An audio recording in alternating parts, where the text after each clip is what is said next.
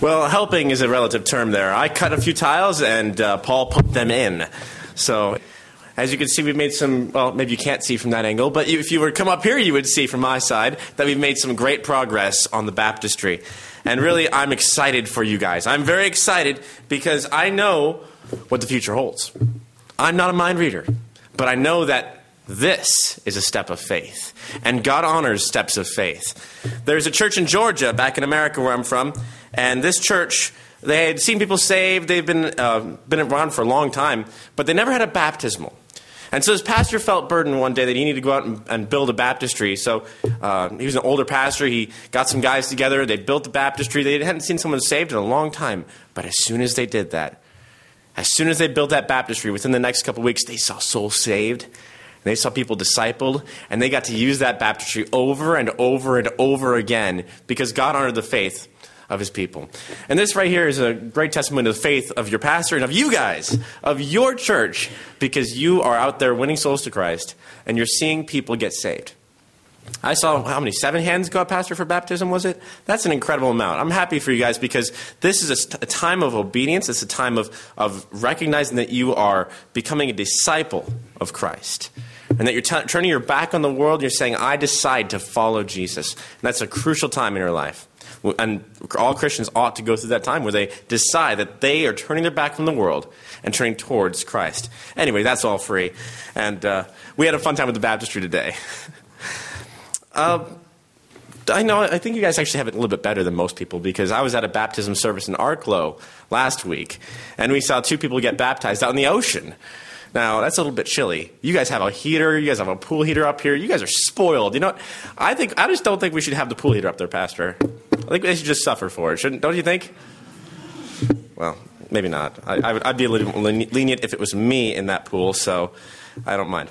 Last night we had a great day at the teen activity. We had 7 teenagers come out, and we had a lot of fun. We played some really ridiculous games. They heard me speak for a little while, but God was there. And there were some decisions made in their hearts, and God definitely spoke to some teens. We talked about the making of a man, and what ingredients God would use to make a man of God. And it was very interesting. It was a good study, and there was a lot of hearts touched by it last night. So be praying for the youth group. Be praying for the teenagers of this church. They are the future.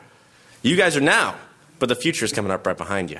So be praying for those people in the back. Be praying for those teenagers. Be praying for the kids because they need your prayers.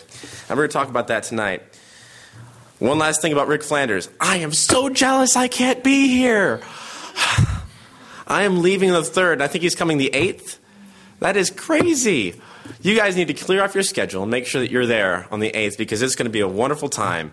And he's a good man. He's a great preacher. A lot of you have heard him already, but some of you who have not heard him, trust me, you're in for a treat. Make sure that you clear your schedule for the 8th and come out here for Rick Flanders. It's going to be an amazing time that I'm not going to be here for. But that being said, all the preliminaries out of the way, let's go and open up our Bibles to the book of John. John in chapter number 17, if you'd please, tonight.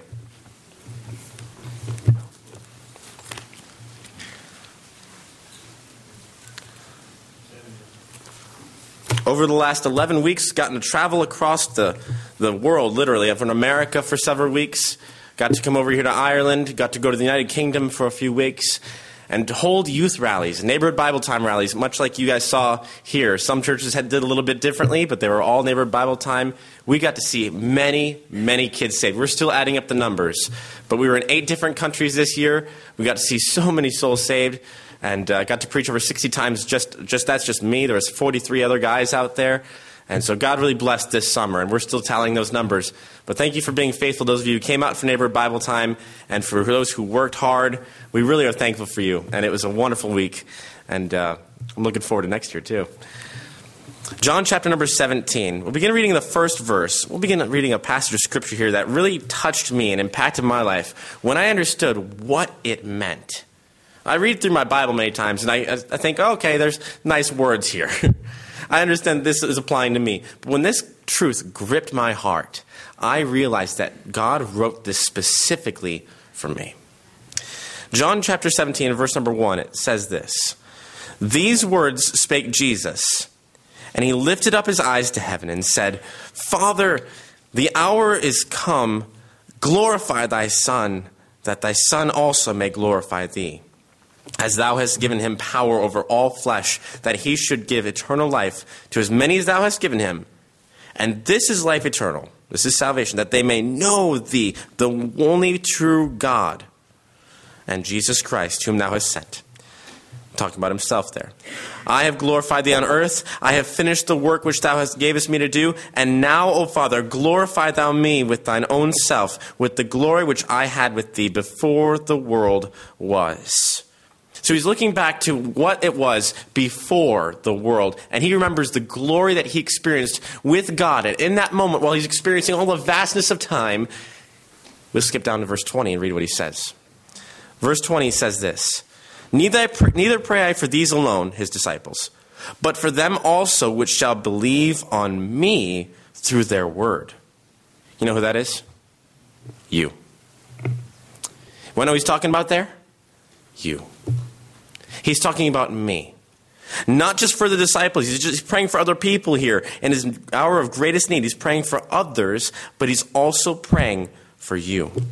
That they may all be one, as thou, Father, art in me, and I in thee, that they may also be one in us, that the world may believe that thou hast sent me, and the glory which thou gavest me I have given them, that they may be one even as we are one, I in them, and thou in me, that they may be made perfect in one. And the world may know that thou hast sent me, and thou hast loved them as thou hast loved me. That's a lengthy passage of Scripture. Let's go ahead and pray, and we'll begin unpacking it. Lord, thank you so much for this evening, and thank you for these people who have decided to come out and hear your word preached. I pray that it would be a blessing and an encouragement to them, and that they would walk away from this night realizing that Jesus prays for us, that he loves us. God, I love you for that. If that was enough reason right there just to love you, God, I would want to praise you all day long because you pray for us. And I pray that these men, these ladies in this room, these teenagers, these kids, they would understand the severity and the reality that you do pray for us. And I ask that you would open our eyes and our hearts to what you have to say. In Jesus' name we pray it. Amen.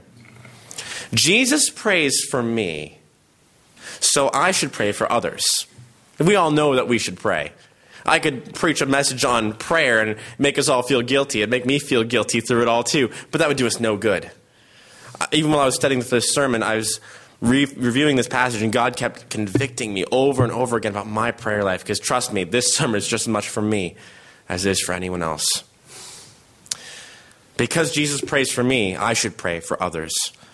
The context of this passage is before the crucifixion. Jesus Christ is facing the future here. He's looking forward to the cross.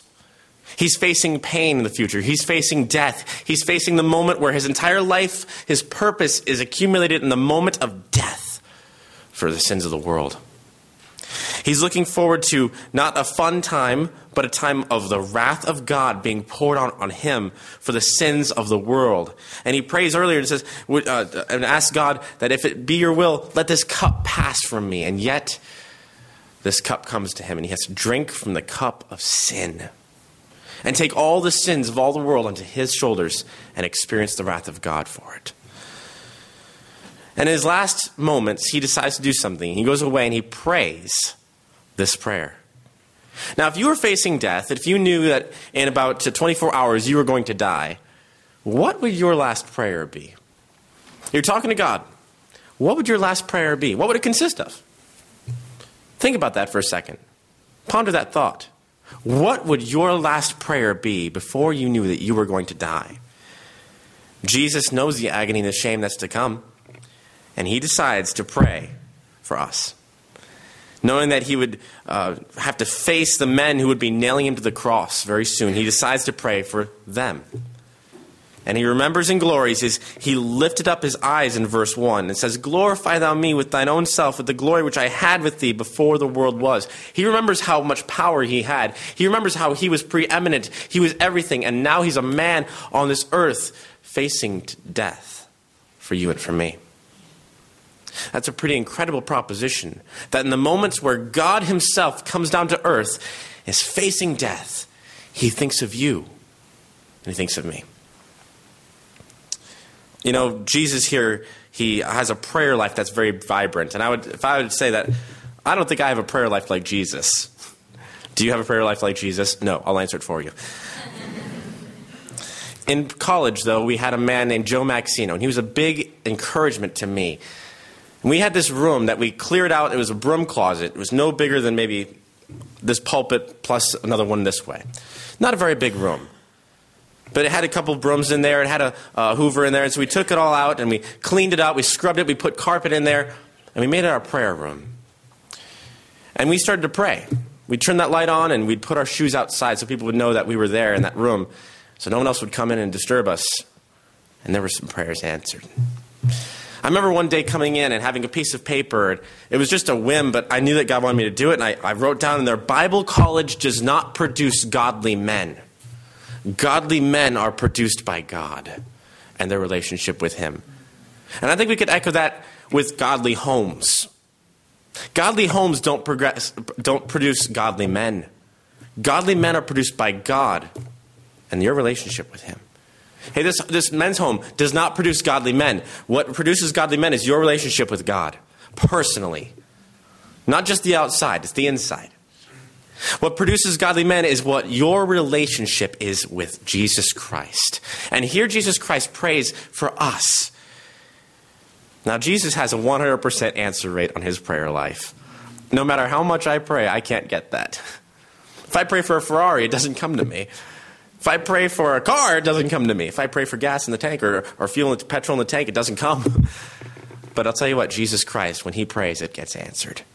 And He prays for us in two specific ways. I want to look at these two glimpses into Jesus' prayer life. Two very simple glimpses into Jesus' prayer life. If you want to write these down, they may just change your life. Two glimpses into Jesus' prayer life for you. His prayer life, first of all, is directed to me. It's directed to me.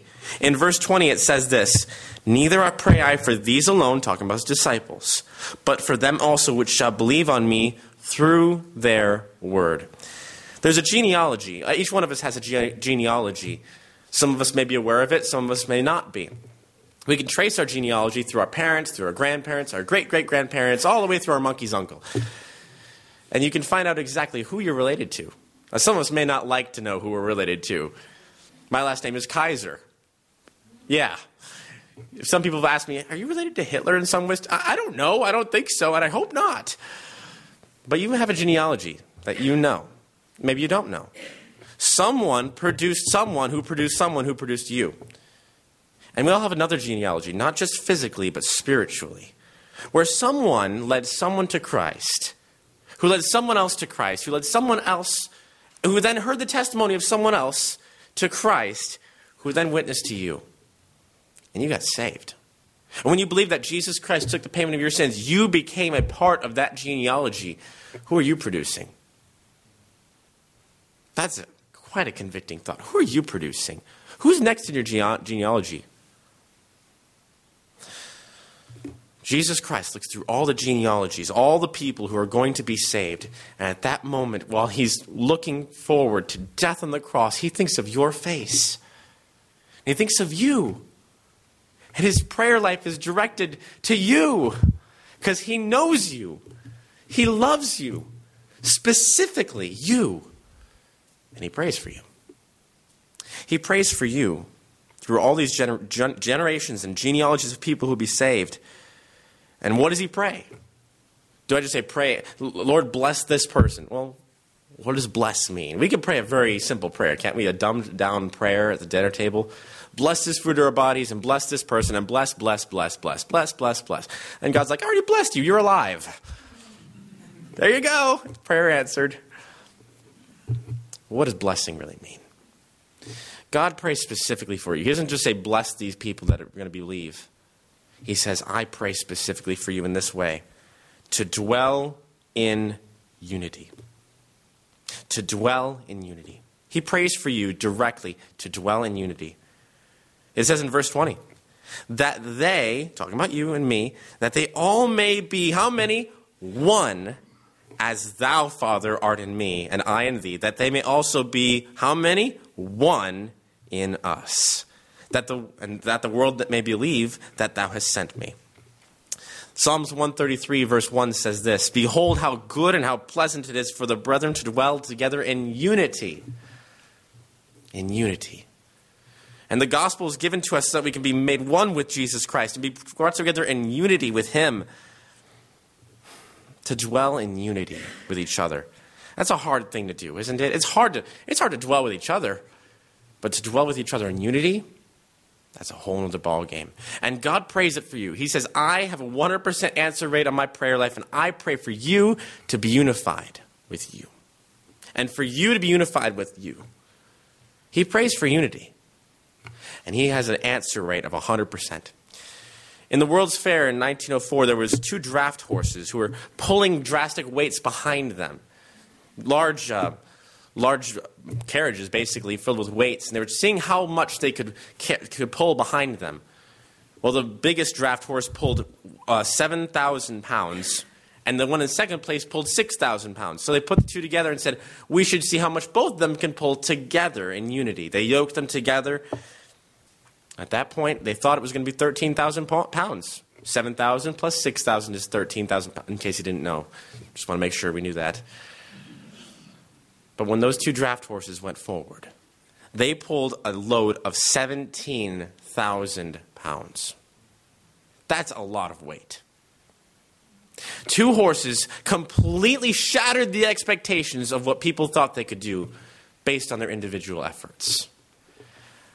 What could Jesus do if we would stop dividing ourselves and started unifying ourselves in one body, in one Christ, in one church, and say we are going to go out and go soul winning and go door knocking, and we're going to go out in one spirit, and we're going to build this kingdom for Christ. We're going to do something great. What if we were to dwell together in unity? How much could we pull? We could do some. Of course, we could do some if each one of us was to go off and do our own thing for Christ. But not nearly as much if we were to dwell together in unity, because Christ prays for it, that we would dwell together in unity. And the only way to do that, the only way to live with someone in unity, the only way to endure someone in unity is with the Holy Spirit.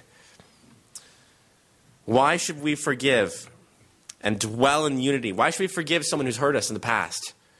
I can't dwell together in unity with this person. You have no idea what they did to me. You have no idea what they stole from me. You have no idea how much pain, how much agony, how much misery they caused me. Why should I forgive them? Why should I dwell in unity? Because Jesus forgave you.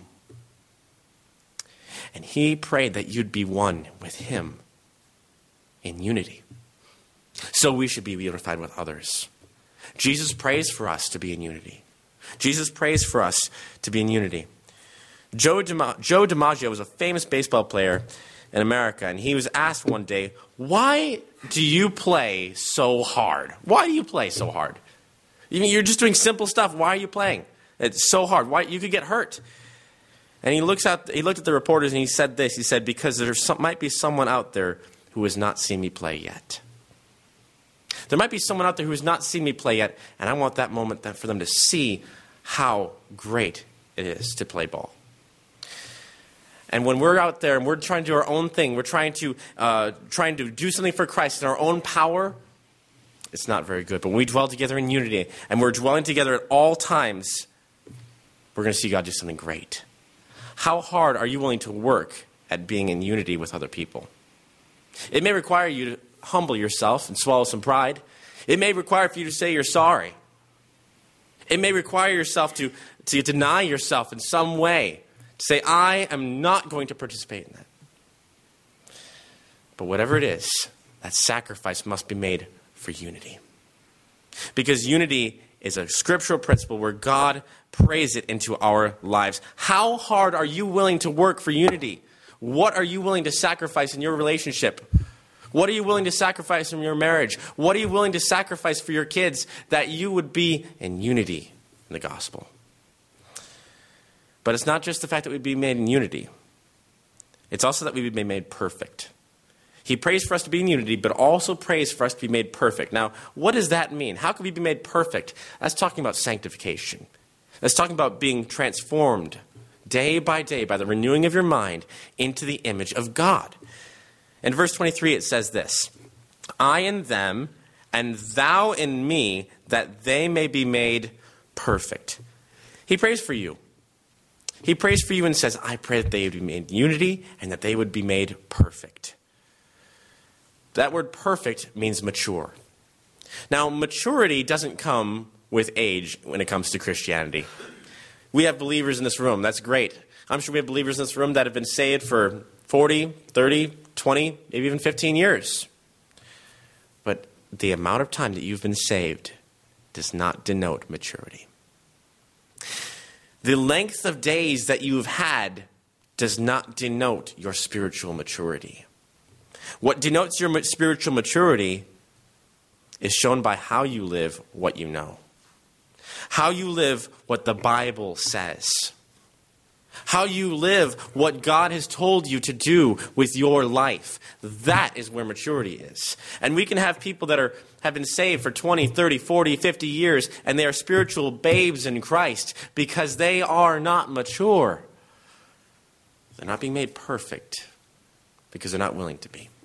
Jesus Christ prays for it. He says, look, I pray that you would be made perfect. I pray that you would be sanctified and growing forward in your sanctification. That's encouraging to me. To know I don't have to do it in my own power. I'm not the only one praying for my own sanctification. It's Jesus praying for me as well. Jesus is praying that you would be going to that next step, that next level in your Christian walk. And that may be baptism. That may be denying yourself in some way. That may be saying you're sorry. That may be forgiving someone. That may be going together in unity. That may be something that I'm not even mentioning right now. But God is telling you that you need to be made perfect, to be made mature, and to lay that weight aside, and to follow Christ in that area. Colossians 4:12 says this, Epaphras, who is one of you, a servant of Christ, saluteth you, always laboring fervently for you in prayers, that ye may stand perfect and complete in the will of God. Our prayer life our prayers are a speedometer on our prayer life. Our prayers are a speedometer on our prayer life. How is your prayer life? Jesus prays for us. He prays for us directly. He prays for us directly. Once a letter has been mailed, did you know? Once it's been put in the post, it cannot be intercepted. It will be delivered, and it will get to the end destination. You can't stop it halfway and say, wait, I got to add something else to it. Oh, wait, I forgot. I need to put an address label on there. It will be delivered to what it says. It cannot be intercepted. And so is any prayer that Jesus has prayed for you and for me. It has been delivered. It has been sealed. It has been made sure that it cannot be intercepted. And Jesus prays that we would dwell together in unity, and he prays that we would be made perfect. How are you doing in fulfilling Jesus' prayer request for your life? Are you mature? I didn't ask you how old you are, how long you've been saved. I didn't ask you what your knowledge of the Bible was. I said, how is your maturity? How are you living out what you know for the Scriptures? How are you living it? That's maturity. Jesus Christ prays for us, but secondly, his prayer life has never stopped. The glimpse into Jesus' prayer life, is that his prayers are directed towards me, and that his prayer life has never stopped. His prayer life has never stopped. Look at Hebrews. Actually, don't look at that. I'm just going to read it out. Hebrews chapter 7 and verse 25. It says this, Wherefore he is able also to save them to the uttermost that come unto God by him, seeing he ever liveth to make intercession for them. That word ever liveth means something special. It means this, he ever liveth.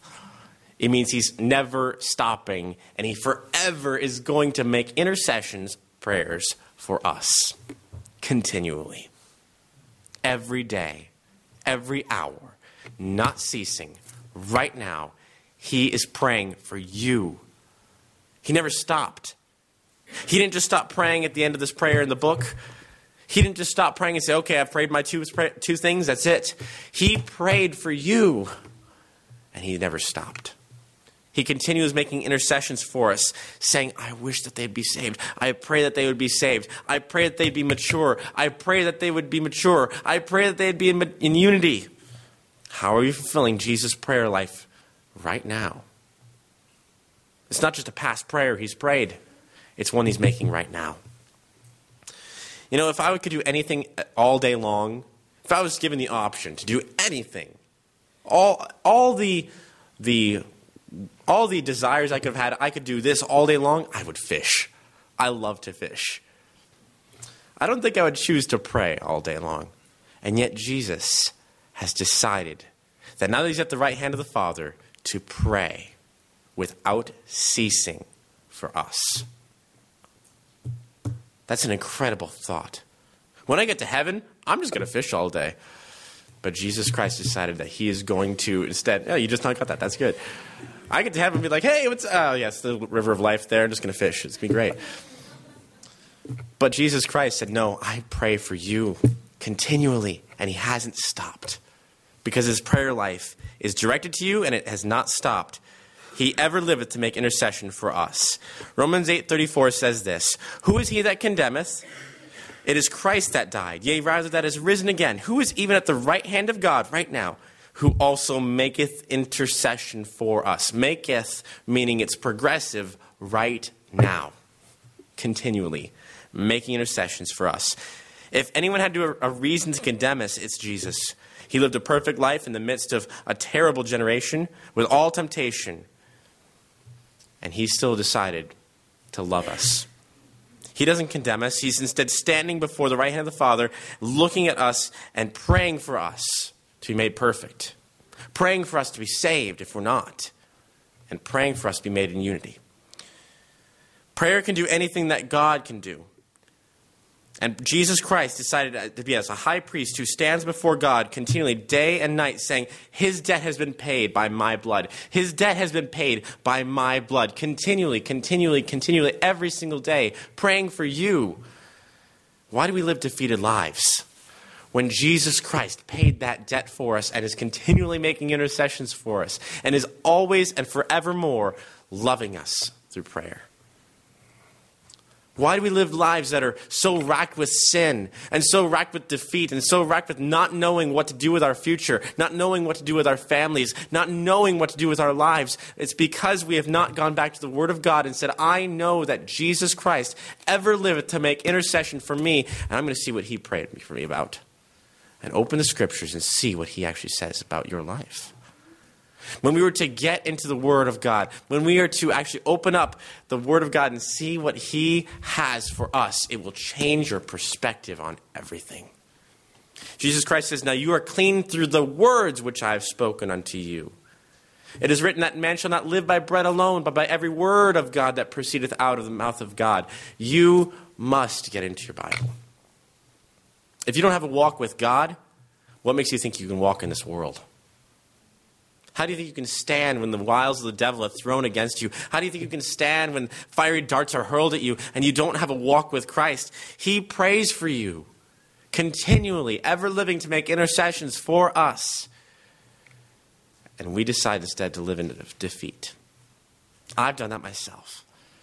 I've decided to live in defeat. I've decided that it's not worth the time put into prayer. It's not worth the time to get my devotions that day. It's not worth the extra effort to get to church that day. And I've always regretted it. I think if we were to be honest and look at our hearts, we'd say, yeah, the same thing goes for me too. That whenever we deny what God wants us to do, it burdens us. And we look back and say, I wish I'd followed what the Bible says. Not what I even thought, but what the Bible said. A prayer can do anything that God can do. Your prayer is just as powerful as Jesus's because he lives inside of you. And if you're praying it according to his will, in his name, he will answer it. Now that word in his name, that idea of praying it in his name is not just saying in Jesus' name, amen. It has a much deeper meaning. When you sign a paycheck, when you sign a check of any kind for that matter, you say pay to the order of that person. And you write at the bottom your name and you sign it. You place your name down saying that I endorse this. And when you say, I pray this in Jesus' name, it's because it has to be endorsed by this. When you are praying according to the scriptures and you're praying exactly what God says, for instance, when Jesus Christ says, I pray that they be made perfect, you know that he wants you to be made perfect. And so when you pray, God, help me to be mature in this situation, help me to be mature, he will answer that prayer because he has signed it, endorsed it, and written it off to you in his name.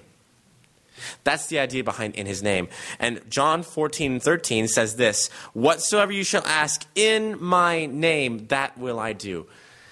If I was to ask Jesus, give me a Ferrari in your name, amen.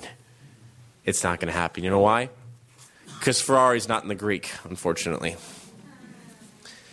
But if I pray things according to his will, according to the will of the Father, according to what Jesus Christ wants for my life, to be a holy man, to live a holy and pure life, to live a life of fearing God and honoring the King, to live a life that's peaceable, to live a life that is according to the Word of God, according to the scriptural principles. If we were to pray that, he says, yes, without question, you will get it. That will I do is a promise from Jesus. What promises have you claimed? Jesus prays for you. He prays for you, and he is wanting you to claim those promises. His prayer life is directed to me, to you, to all of us, and his prayer life has never stopped. And because Jesus prays for me, I should pray for others. I pray, let's read this verse real quick. In John 14:16, it says, I will pray the Father, and he shall give you another comforter, that he may abide with you forever, even the Spirit of truth. That's talking about the Holy Spirit. He will give you the Holy Spirit. Once you get saved, Ephesians 4:30 says you are sealed to the day of redemption of Jesus Christ. You have the Holy Spirit, and you can't lose him. And he will open your eyes and open your heart to what the Scripture says about what you need to pray for. You say, I have no idea even how to read the Bible. Why don't you ask the Holy Spirit? Before you even begin praying, before you even begin opening the Word of God, say, Holy Spirit, open my eyes and give me discernment to see what you want me to see today in this book. And he will, because it's a promise. You are sealed by him. And I will pray that he shall give you another comforter, that he may abide with you forever, even the Spirit of truth. And he will answer that prayer. He will open your eyes. He'll give you discernment. He'll give you the eyes to see, hey, no more excuses for why you can't understand your Bible.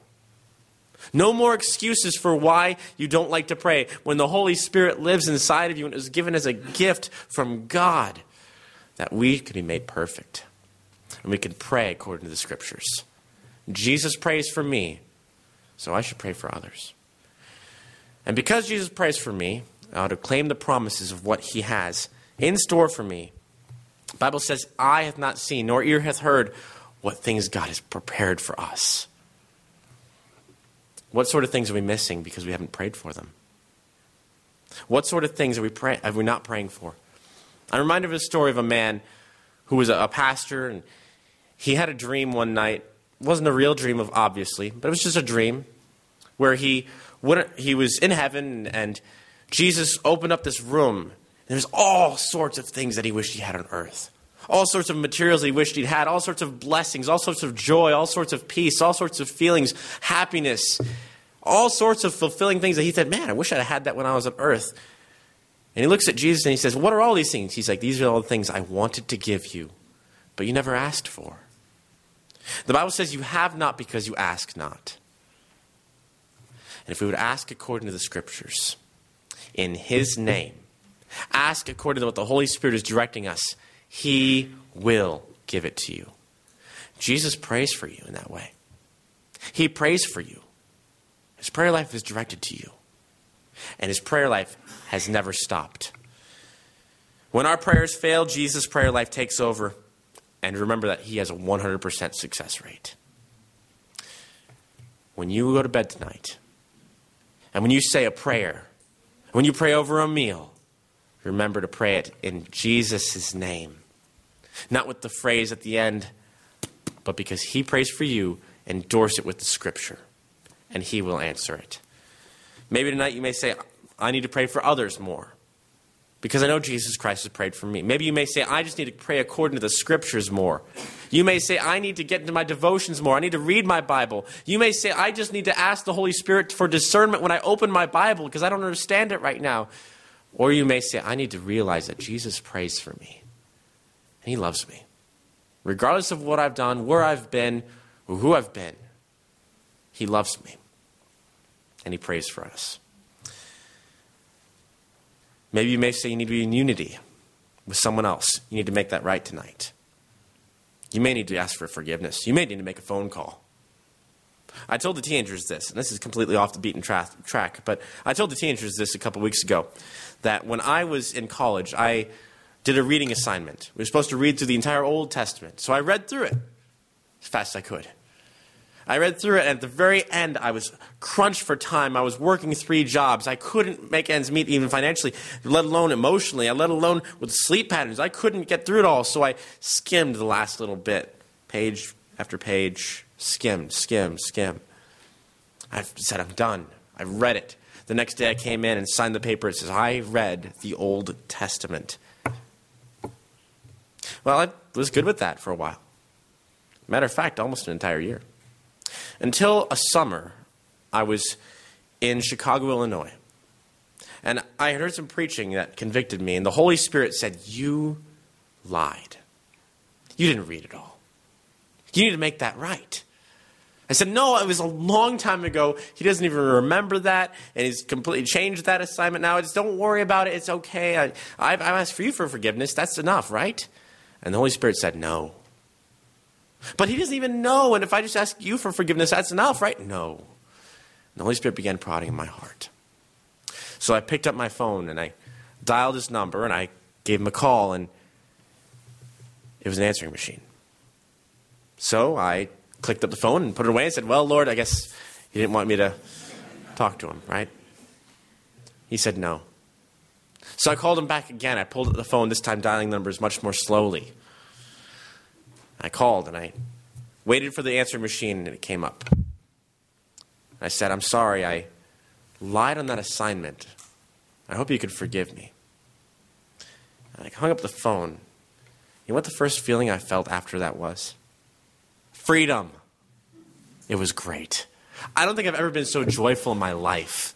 I don't think I've ever had such a joyful moment of, woo, come through my veins because I got right with somebody. How much joy are you going to feel when you get right with somebody? More than I could possibly describe for you in one simple story. Because it's everything to be dwelling together in unity with the brethren. What do you need to ask other people for forgiveness about? What do you need to be in unity about? What do you need to be made perfect in? Maybe you need to start your devotions. Maybe you need to start asking the Holy Spirit to help you, to open your eyes. Maybe you need to pray for others more. Whatever the case is, you make that decision in your heart tonight. You make that choice. And you ask God to help you with that decision. Let's close in prayer. Every head bowed and every eyes closed. We'll be dismissed. Heavenly Father, I love you. I love you more than anything. I'm so thankful that you decided to come to this earth and become a servant, God, and die on a cross for me. And before you even died on that cross, you remembered me in prayer and you asked and you prayed for me. I can't even fathom that, God, because in my last moments it would be selfishness. It would be filled with self-regret maybe and filled with me, but your last moments were filled with us.